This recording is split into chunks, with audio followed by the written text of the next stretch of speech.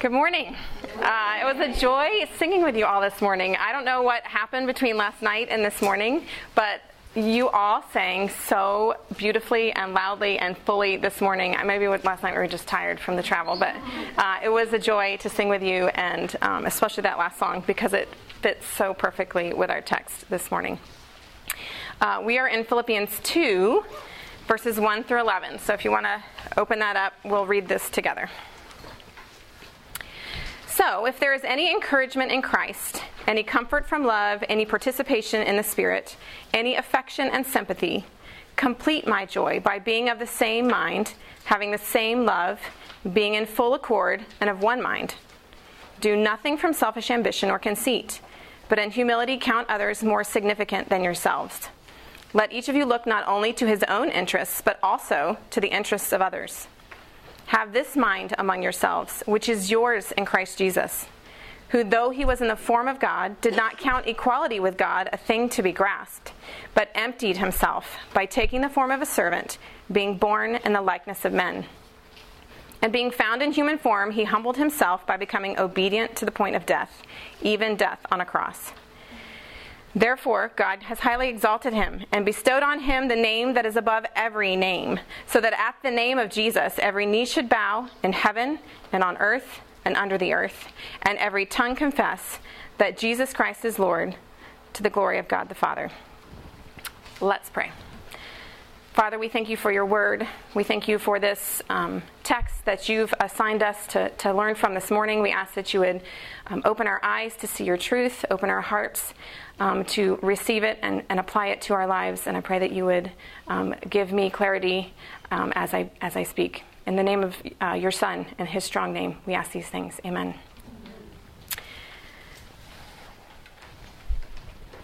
In American culture today, our society is obsessed with pursuing our own happiness. It's the you do you movement, right?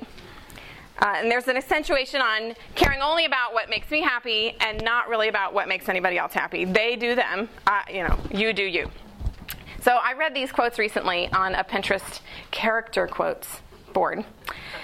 Life is not a competition. Find your own happiness and stay there. Never put the key to happiness in someone else's pocket. And with a slightly darker tone, whatever you want to do, do it.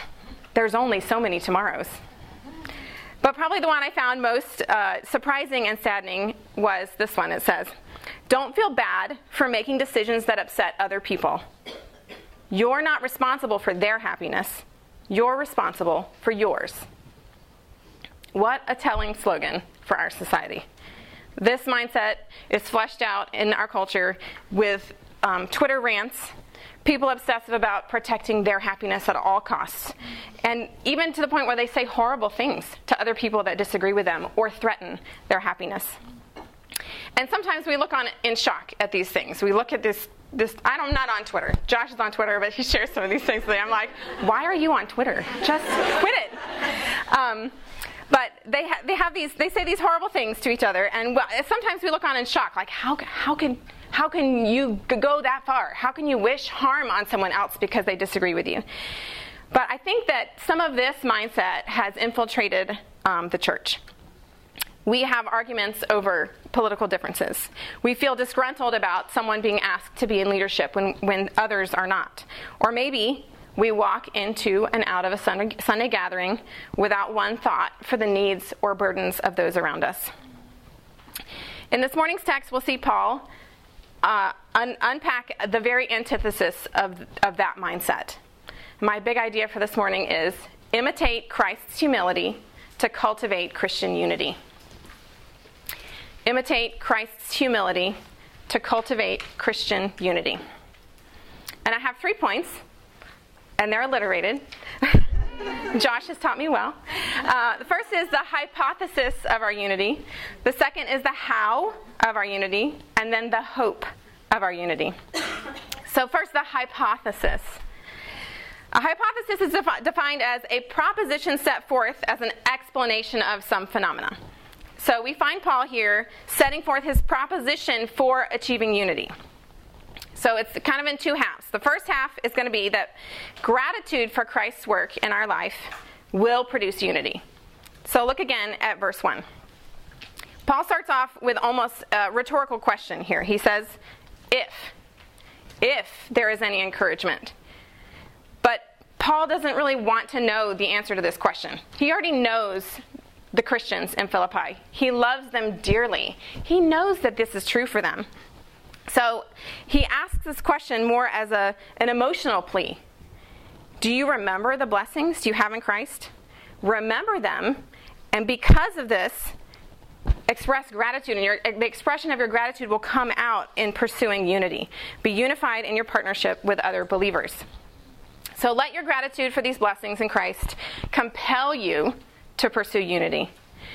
So the first half, as I said, of his hypothesis was that gratitude for Christ's work will result in unity. And the second half is that our desire to walk worthy of the gospel will result in unity as well. So gratitude for what Christ has done and a desire to walk worthy of the gospel. Look at verse 1 again. So, stop right there. You guys know that nobody starts a statement with the word so, right? And as Josh, in some texts, this is translated as therefore. And Josh always says, we have to ask, what's it there for? Excellent. What's it there for? So we go back. Let's back up to the passage right before it and look at verse 27. It says, only let your manner of life be worthy of the gospel of Christ, so that, whether I come and see you or am absent, I may hear of you that you are standing firm in one spirit, with one mind, striving side by side for the faith of the gospel. Now, we don't have time to unpack the whole context of this short section here, but Paul is using this exact same language here as he uses in the next section. One mind, one spirit. And he says, what does he say just before he uses that call to unity? He says, let your manner of life be worthy of the gospel. Live worthy of the gospel. How does it look? Unity. One mind, one spirit. So our pursuit of unity is like ground in the soil. We're cultivating, well, just like Jody's illustration yesterday, we're going to grow our unity out of the soil of both gratitude for Christ's work and a desire to walk worthy of the gospel. So that's Paul's hypothesis. We're laying the groundwork. Now we're going to look at the how of our unity. Paul has a plan. Look in verse 3. Do nothing from selfish ambition or conceit, but in humility count others more significant than yourself. Let each of you look not only to his own interests, but also to the interests of others. So I need your participation. You're going to help me out here, okay? Can you guys list for me what Paul is commanding us to do? List some of the things that he says. Do not.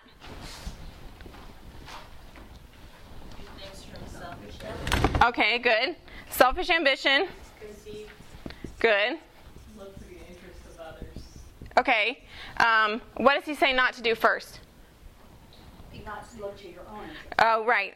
And he uses a word, look not only. Good. Because we do sometimes need to look to our interests, right? But look not only, so I'm going to use the word only here. You guys can't see this because it's so, I'll move out of the way in a second. Only own interests, conceit. So we could use a word to kind of sum up this side, and it would be Others. this side here. Sorry, you can't see. Self or pride. We'll say pride. Okay? And then on the other side he says, look, do not pursue selfish ambition or conceit, but instead others. Excellent. So I'm going to do an arrow, except it doesn't look like one. Others more significant, humility. We'll put that at the top because that's a good opposite of this other one. Humility. And then what is his own interests? Interests of others. Good. Others' interests. Yes. Excellent. So we kind of have two. It's very awkward to stand right smack in front of the board, but I can't stand beside it either. No, we're good. I managed. So we have kind of two columns here. We have the proud self and then our humble self, which is what we're going to strive to achieve, right? So instead of being proud, we want to be humble. Humility. That's Paul's plan for the church. How we're going to seek unity is through humility. But when we talk about humility, we often talk about it as like a mental thing, right? C.S. Lewis said, humility is not thinking less of yourself. It's thinking of yourself less. So thinking. And Paul, even in this passage, uses theoretical words like-minded, have one mind, consider. These things that we do all inside our heads, right? We can't really see what it looks like. We have to consider or change our mind about it. So Paul, knowing that it would be difficult for us to think about being humble, gives us a beautiful example of what it actually looks like in real life. So now this is the section where we look at the practical humility in Christ's example. So look down at verse 5. Have this mind among yourselves, which is yours in Christ Jesus, who, though he was in the form of God, did not count equality with God a thing to be grasped, but emptied himself by taking the form of a servant, being born in the likeness of men, and being found in human form, he humbled himself by becoming obedient to the point of death, even death on a cross. So that's Christ's example for us. Let's break this into two halves. We're going to look at verse 6 first and then verse 7. In verse 6, Paul says, Jesus was God, but he emptied himself and was born into humanity.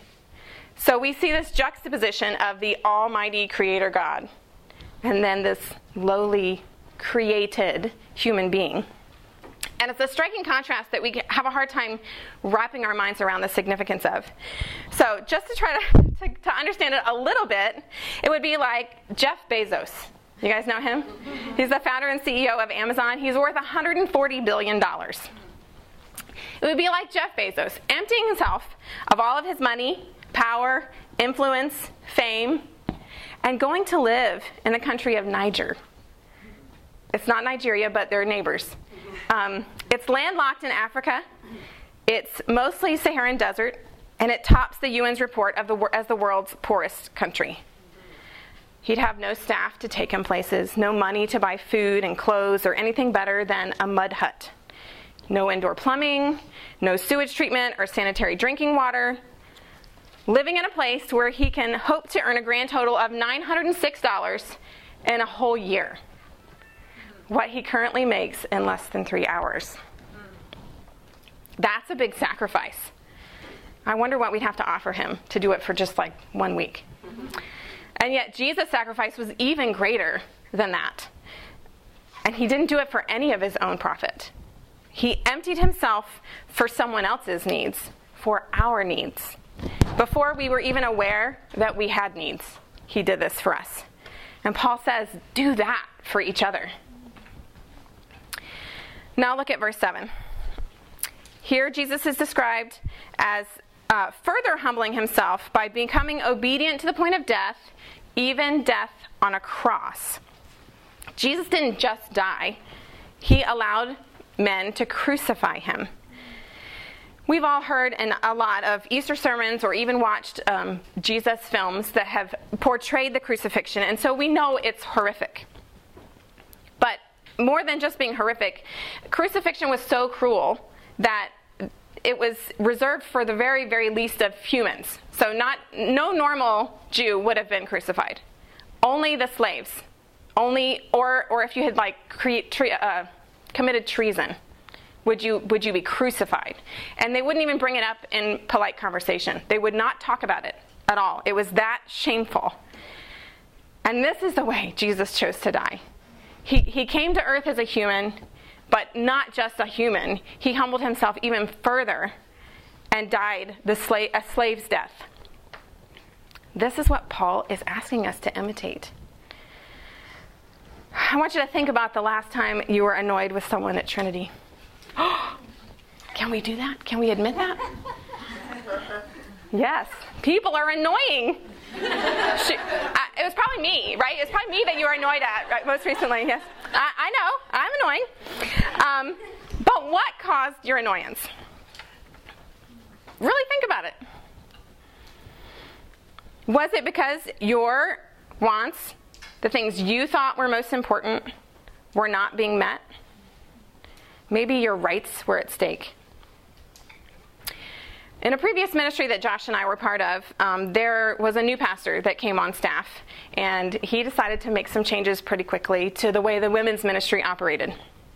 And there were a couple of couples in the church that were very upset that they were changing the way that things had always been done. And so they sat down together and had a long conversation about it. And unfortunately, it did not end in unity. But it could have. If either side had come to the point where they were able to just set down their wants, then we could have seen a different outcome.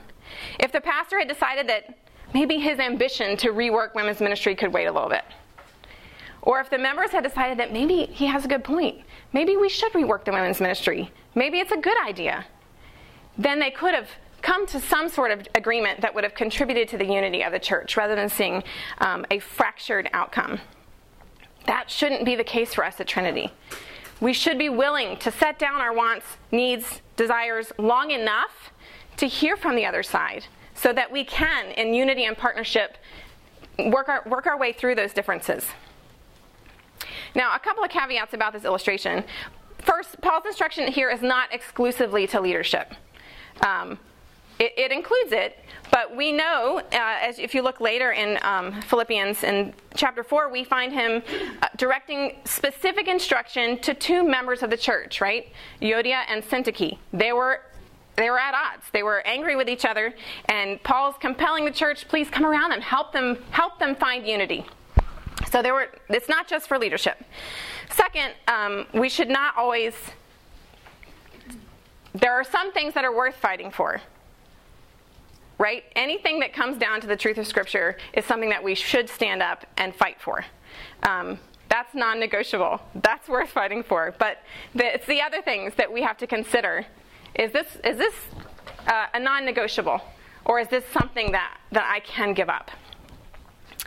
But this illustration is helpful in allowing us to see something non-essential come to the level of importance that ruined relationships and broke up the unity of the church.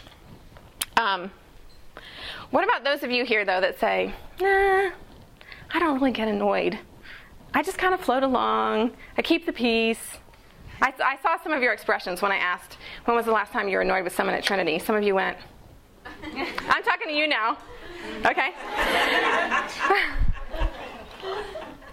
I have two questions for you. First, what do you do when you hear someone else saying rather ununifying things around you? Do you ask them to share it with the person that they're offended by instead of you? Do you encourage them to use their words to create unity instead? The way that person feels might be right, but they need to go to the person that they're struggling with instead of telling someone else. So encourage them to do that. Help each other. We need each other in this. Second, when you walk through the doors at Trinity or through the doors of your C Group's house, are you looking for people to care for? Do you have your antenna up for someone that may need prayer or perhaps just a listening ear? I had a friend a few years back. She's still a friend, but she's not in close proximity to me anymore. But she was really, really good at doing this. I had a conversation with her when my oldest, Eden, was very small. She was probably 3. And it was just like a normal conversation that you've probably had a million of since you've been here. I just shared that suddenly my Eden was really, really fearful about going to bed at night. She just had a lot of anxiety, and I wasn't really sure how to help her. There was a nightlight in the room. We tried a bunch of things, but it was just a normal conversation, and I said, I'm sure it's a phase. We'll get through it. The conversation ended. But a couple of days later, I got an email from her, and it was like, hey, I'm sending you these songs. And they were all like children's songs, either based on scripture or scripture set to music, that were about fear. And she said, I think maybe if you created this playlist and played it for your daughter every night at bedtime, then it may help her. I don't know, but it's worth a try. And in that moment, I was like, Like, that wasn't a significant conversation to me. I mentioned it in passing, and she set aside her worries and her burdens long enough to remember my need and then to follow up and do something about it days later. That's considering others more significant than yourself. All right, we've looked at our motivation, kind of the groundwork for pursuing unity, gratitude for Christ's work, a desire to walk worthy of the gospel. Now we've seen Paul's theory for humility and the practical outworking of humility in Christ's life. And now we get to the really fun part, the hope of our unity. Look at verse 9, chapter 2, verse 9. Therefore, God has highly exalted him and bestowed on him the name that is above every name, so that at the name of Jesus every knee should bow in heaven and on earth and under the earth, and every tongue confess that Jesus Christ is Lord, to the glory of God the Father. What is the end of all of Christ's humility? He's exalted. The result is that Jesus has been restored to all of the godly rights he was owed. Those are his rights. He was restored to those, and now all creation knows it and is going to shout about it. God is doing the exalting here. Jesus isn't pulling himself up and saying, look what I've done. Look what I've given, and asking God to exalt him. In recognition of his sacrifice, Jesus is given the honor he is due. It's kind of like Mother's Day. Hopefully, you didn't write your mom a card and buy her a gift because you knew if you didn't, you'd be in big trouble. Hopefully, she's not guilt-tripping you, right? But you send her those cards and those sweet words because you know she sacrificed for you. She deserves honor. She deserves to be recognized for that. That's what God's doing here with Jesus in a much bigger way. He's exalting the God-man who willingly became the basest of all humanity for our good. Now, why is this such good news for us? I mean, it's not like people at Trinity are going to notice your humble sacrifice and like throw you a party and everybody's going to say, woo! It'd be kind of fun, but this is good news because that person that you're annoyed with, they're going to be praising Jesus right beside you one day in the end. Both of you will have bowed knees and hearts raised in unison to the glory of God. We will absolutely be unified in heaven. So shouldn't we act like it now? A few quick words of conclusion, but a quick clarifier.